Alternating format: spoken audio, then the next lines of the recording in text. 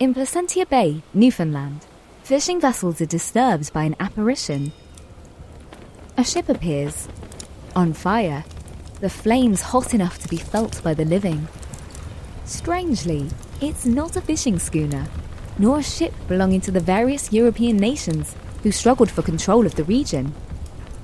It's a Greek galley, crewed by naked, screaming oarsmen.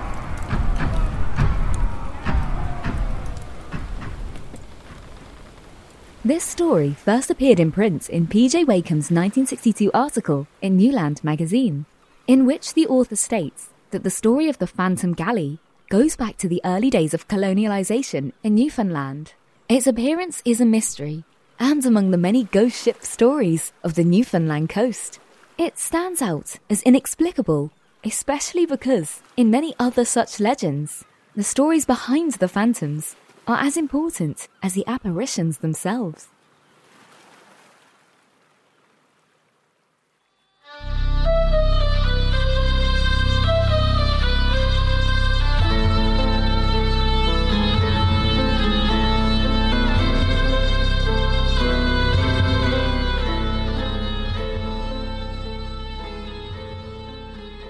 Hello and welcome to another edition of the Folklore Podcast. I'm Mark Norman, folklore researcher and author.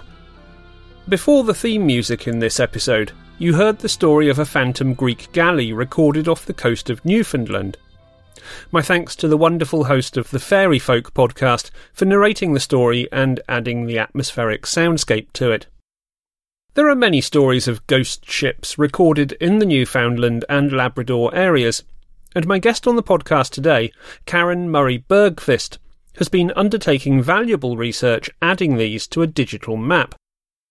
All of the stories recorded on there at the moment come from the archives of the Memorial University of Newfoundland Folklore and Language Archive, a joint initiative of the Folklore and English departments of that institution, which was set up in 1968.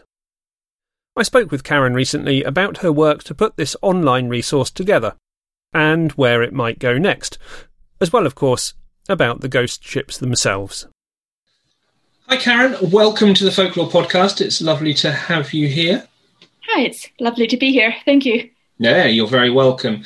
Before we get into the depths, as it were, and detail of your project and the research you've been doing, let's just start, if we may, by getting you to say a little bit about who you are, where you are, why you're interested in folklore, and in particular, why you're studying ghost ships.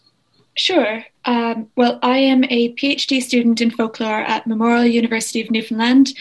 I'm currently based in St. John's. I've lived a few different places and most recently come from Ottawa. I'm a writer, actor, artist, and one half of the Practical Fantasists creative team. And that's what I do when I'm not doing school. And yes, to tell you a bit about the folklore program here, it's the only English language folklore program in Canada that has degrees at every level. So you can do a bachelor's, master's, or PhD in folklore here, and that is very rare. So Newfoundland's a very folklore-rich area, and it's an area where folklore is studied and respected, and there's really sort of a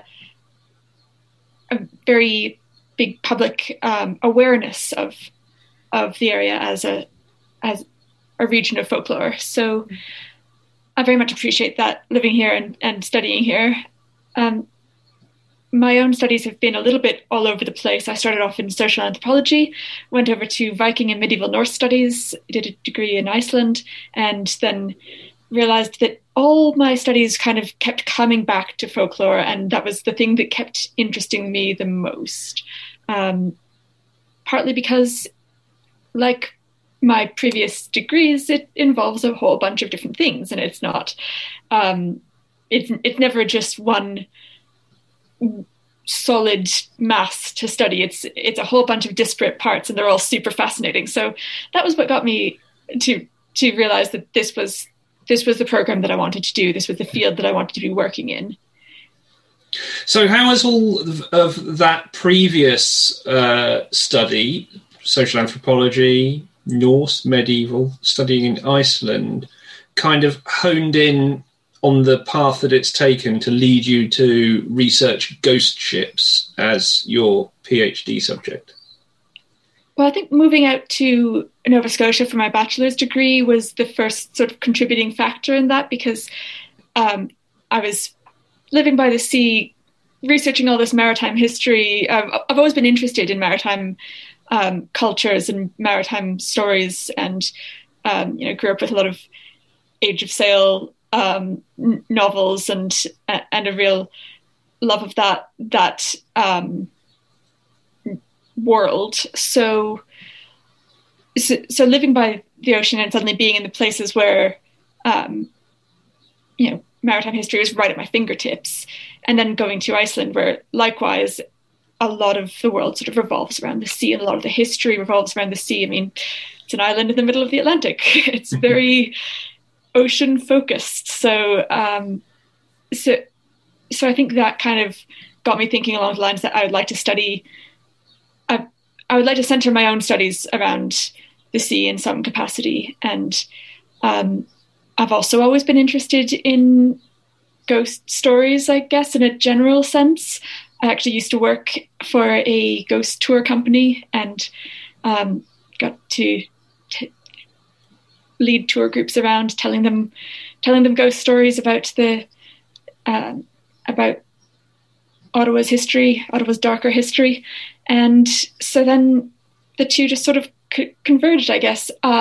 Starting this project was due to a graduate assistantship with the Memorial University of Newfoundland Folklore and Language Archive, or MUNFLA.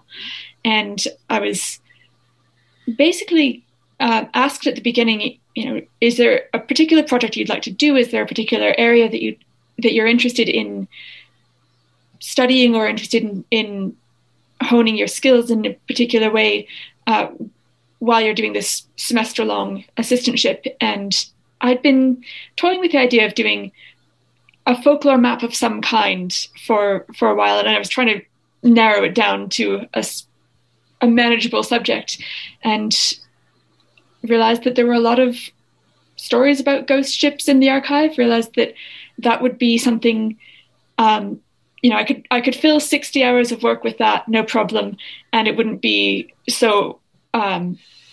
It wouldn't be too chaotic for people to actually use and to be able to read the map.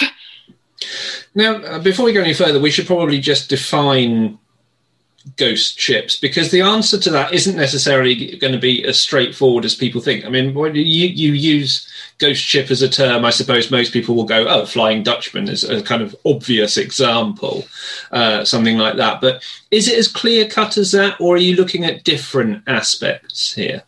No, you're right. There are grey areas and there are complications in defining that. And actually, when I was creating the different categories that I was sorting these stories into for the map, I had trouble initially trying to place some of these stories, because initially I was thinking, yes, ships that are seen or that return as revenants, whether it's an entire vessel or it's a strange light that people talk about, that being the site where a ship sank previously, and this is the ship coming back to haunt them. And those are fairly straightforward. When it's an apparition or a sound of some kind, people interpret as a lost ship returning. But then there are stories about, a lot of, what's the word? When a ship is wrecked and people on shore will see apparitions of loved ones who are on board, that is a maritime ghost story. It's not a ghost ship, but it is connected to a shipwreck, and it is a ghost story. So that ended up being a separate category, as well as ghosts being seen on board ships, and then sometimes these lights or sounds or different things that don't really fall into a particular category necessarily. because people will interpret them in different ways. Some people will say that this is, the bell from a lost schooner, or this is the cries of shipwreck victims at this particular place. But then there'll be other ways of telling that story. So it does. Yes, I've been working with the definition of anything that's basically, it all depends on the way the story has been told to the person who collected it. I'm working at 2 degrees of separation, basically, from the person who either had the experience or knew the story, because I'm not the one who collected most of these. Well, so far, I'm not the person who has collected these tales. I'm hoping to do some fieldwork in the future with them. But with the ones that are already in the archive, those are stories that someone else has taken down. And so I'm really just working with the way they've phrased it, the way they've interpreted it, and whatever contextual details I can get from anything else that they talked about in their interview. Now, as you say, you started this project by working with archival material, and we'll come back to future fieldwork later on. Looking at that archival material, is Newfoundland very sort of well covered with these sorts of stories? Is it a trope that we find a lot of, more so perhaps compared to other coastal countries, or have you found that there are parallels all over the place? That's a good question, because I don't know what the current status or current research in Nova Scotia, for instance, is in terms of what's being collected and what's still being told. I'm mostly familiar with Helen Creighton's work, but that was quite a few decades ago now. And she published the book Blue Nose Ghosts, which has quite a number of ghost ship stories in it, some of them quite detailed. So I have the impression of Nova Scotia as being about on par with Newfoundland in terms of how often these stories turn up, but I don't know how prevalent those stories are today, or how many people know about them outside of reading them in published books. Whereas a lot of the work from the archive, a lot of the stories were collected in, I'd say, the 70s, and it would be interesting. I mean, already I have heard some people have come to me telling stories about how they heard about a ghost ship in their area when they were growing up. So these stories are still being told to some extent and are still present in people's communities, or they were when a few decades ago anyway. Mm. So the stories that you find in the archives in Newfoundland, looking at those ones which you've been plotting, do they cover particular story types, particular themes? Do you group them into certain types of story, for example? The groups that I have on the map at the moment are very general, and if I were going to get more specific, I could get more specific because there are certain patterns that do recur a number of times throughout the map. Right now, I'm categorizing them by whether or not we know the name of the vessel, and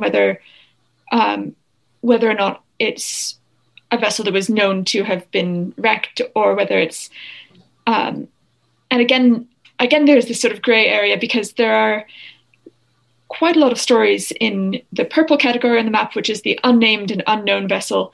Some of them are as scant or as vague a story as, there's a light scene here and it's said that is a ghost ship. No more details than that.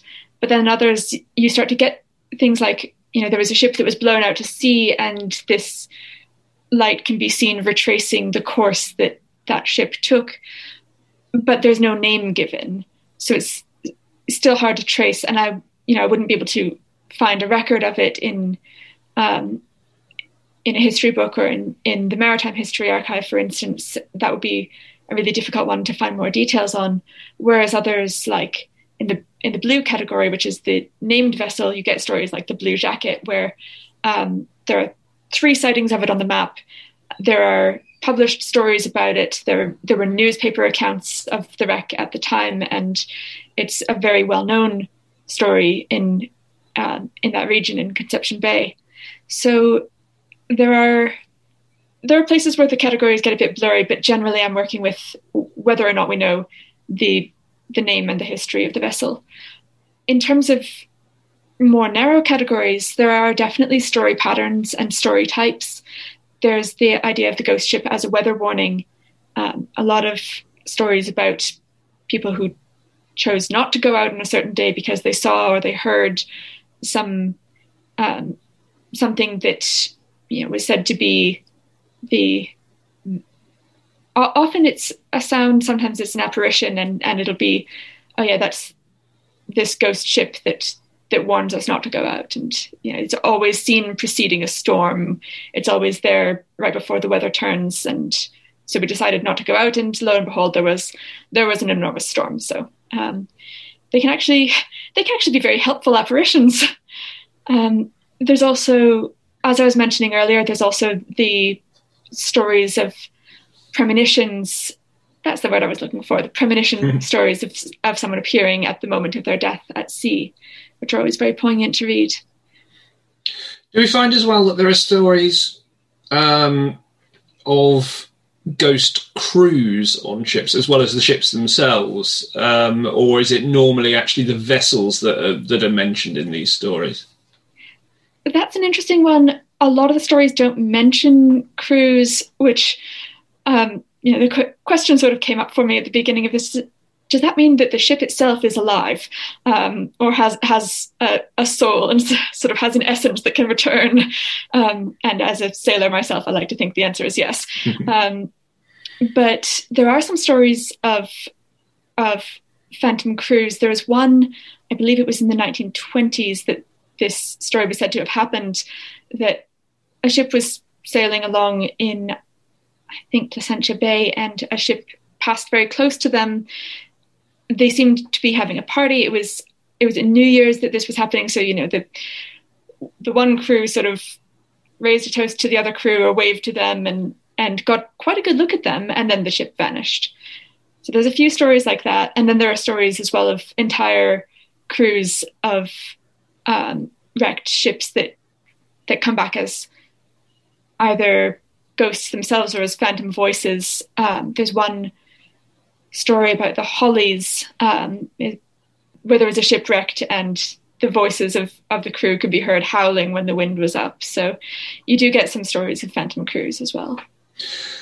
What's been any particular favourites that have come up as you've gone through these? There's got to be a wide range of different stories in there. Anything that you found particularly intriguing or surprising?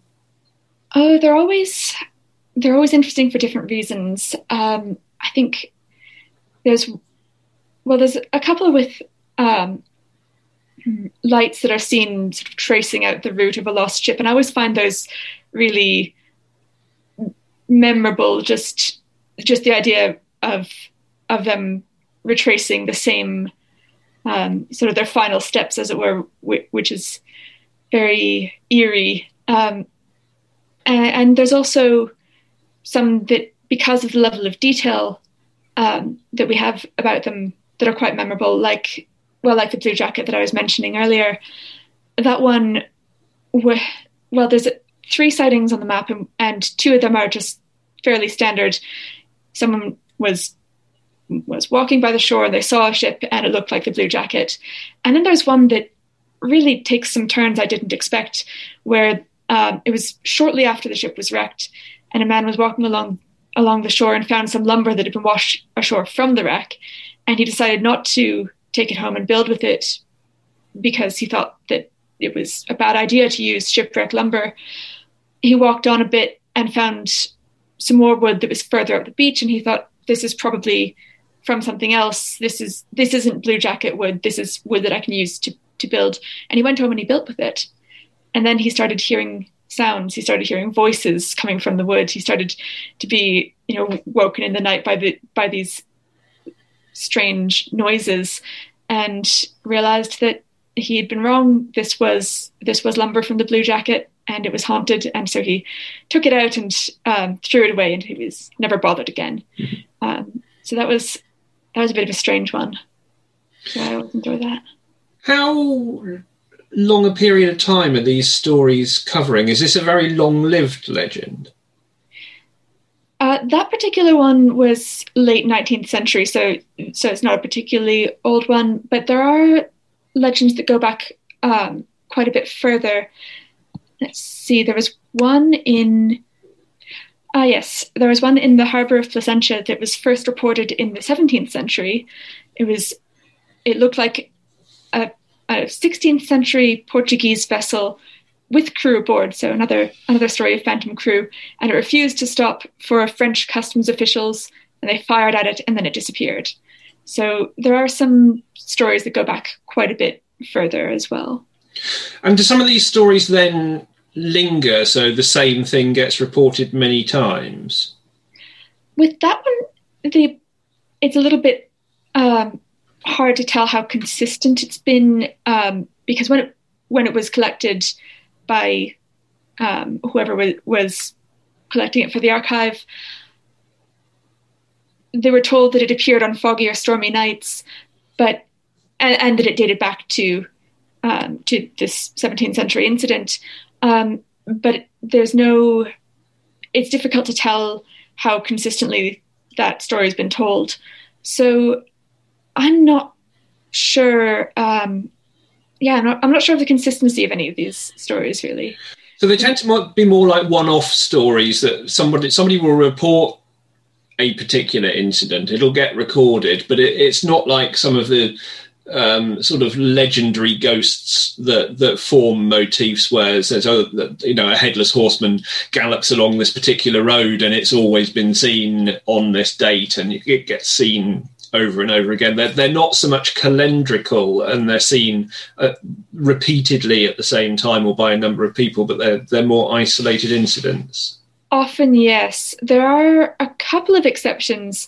There was one story about a dory that was rowed to shore on the same night every year, and it was seen going to this island every year on, I believe, June the 25th, and the people of the nearby communities would see it and hear it, and stories started coming up about treasure, that it was rowing ashore because they were part of a crew that had buried treasure there. There are a lot of pirate treasure stories in Newfoundland, so this is one of them, and it's also one of the more elaborate and deadly stories of treasure hunting, because it ends with a couple of fellows going out to try and dig up this treasure, and they both get killed by the ghost.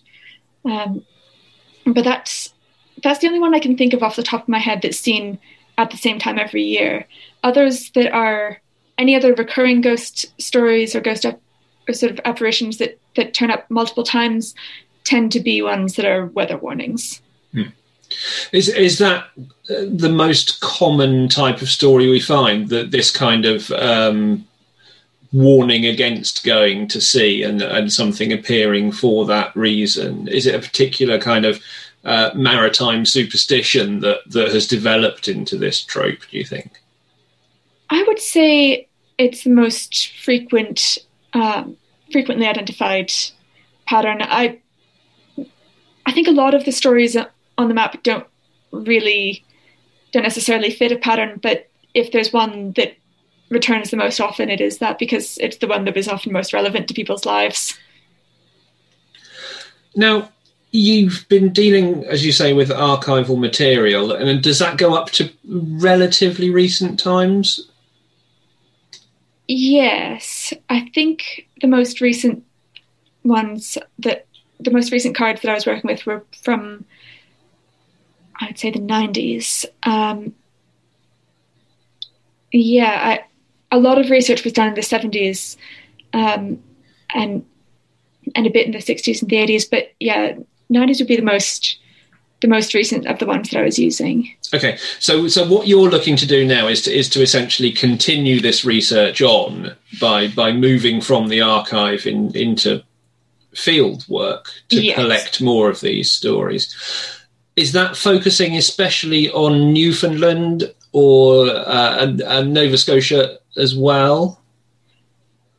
Probably for the sake of maintaining my sanity and my supervisor's sanity for my PhD, it will be focused on Newfoundland. But I am interested in looking beyond the Newfoundland context, and mainly my area of focus would be and has been the North Atlantic. I'd love to see some more, look into some stories from the British Isles, for instance, from Western France, do some comparisons between types of stories that I found in those regions and types that I found in Newfoundland, because a lot of the fishing culture of Newfoundland is a mix of a lot of West Country English, a lot of Irish, and some French as well. So it would be, I think, fascinating to do a bit of a comparison. But I think to start with, I'll look at Newfoundland, and I'll work with a few questions about how the stories are told today. Yeah, I mean, a lot of these stories come through migration, don't they, I suppose, as well? So it'll be interesting to see if there are parallels in other countries where folklore is very similar. I mean, I guess a lot of folklore in the UK is very similar to folklore in Newfoundland, certainly because of those migrations. So it'll be interesting to see if those parallels are there. And in terms of your field work, how are you going about it when you reach that stage? Are you wanting people to send you information, or are you going out to actively search for it? Well, I would love to be able to go out and actively search for it. It's a little bit tricky at the moment, trying to figure out when fieldwork is going to be possible again, and so ideally, I would love to do a trip around the island of researching the entire way and meeting people in person and having these long chats, because that often seems like the best way to conduct fieldwork. But as it is right now, I would love it if people had stories that they knew that they could send to me, and maybe follow that up with an interview or just an extended chat about these stories if anyone's heard them in their own communities. Okay, so if people have stories that they want to send to you about ghost ships, particularly in the Newfoundland area, or that they think have some kind of either parallel or connection with that area, how should they go about doing that? Well, if we can put my email address in the show notes, we will certainly do that. Yes, perfect. People. That's the easiest way, honestly, is just getting in touch by email, and then we can go from there. Figure out if it's possible to have a chat in person or via Zoom or phone or any other means. I am absolutely open to contact there. Excellent. Okay, so I will put your email address in the notes for this episode. So if people do want to send Karen snippets of information that they think will be of interest, then you'll be able to do so that route, or send them to the Folklore Podcast address if that's easier, and I can forward them on too. That's no problem. Now, if people want to look at your map to see what work you've done so far and to look at these stories that we've been discussing in this interview, again, I will put a link to it on our website. But how do they find that map if they want to go and search it out for themselves? It is available through MapHub, maphub.net, yes, which is a public free tool to create maps and I've found it extremely useful. If you do a Google search of ghost ship map of Newfoundland and Labrador, it's the only one that exists so far. So you'll probably find it that way. Also, I guess we can stick a link in the show notes as well, and it'll be available there. And it's also there's a link to it through my own website as well, or mine and my creative partner's website, which is practicalfantasists.wordpress.com. Excellent. So lots of ways there to find the map, and do seek it out, because there is a wealth of data on there which is well worth exploring, and some really great stories. And this is a subject which I think has not been covered in great detail by too many people, actually. So if we can grow this research, that would certainly be really good.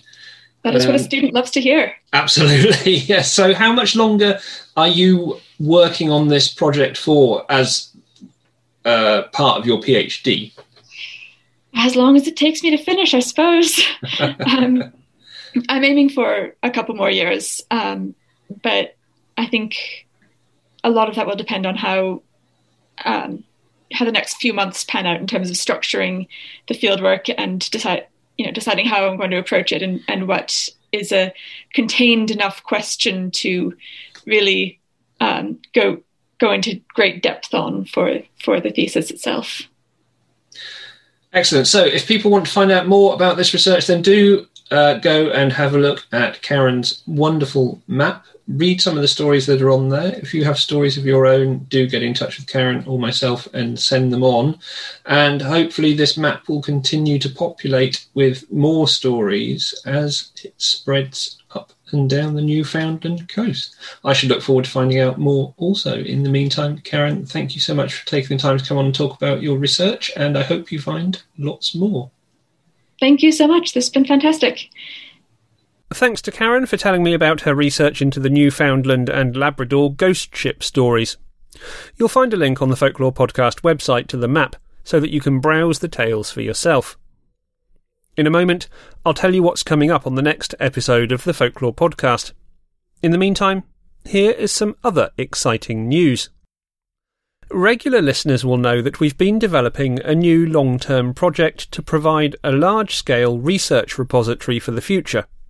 Well, Phase 1 of the Folklore Library and Archive has now launched. You can visit the website at www.folklorelibrary.com, where you'll be able to see what the project is about, browse the first parts of our indexes, and find out how fundraising for this initiative will allow us to bring more currently unknown folklore collections to the public. Talking of fundraising, remember, the Folklore Podcast continues to be produced thanks only to the generosity of our Patreon supporters. In return for a small amount each month, just $1 at the entry level, supporters get bonus audio content, early access to interviews, and other exclusive extra rewards. Without that support, the podcast would not still be here. To help keep us going, please visit www.patreon.com/thefolklorepodcast and sign up. Or make a small one-off donation if you enjoy what we do on our homepage at www.thefolklorepodcast.com. Thank you. On the next episode of the podcast, I'll be examining medieval magical literature, with a particular focus on erotic magic, with my guest Larissa de Freitas. I hope you'll be able to join us for that. Thanks for listening, and see you next time.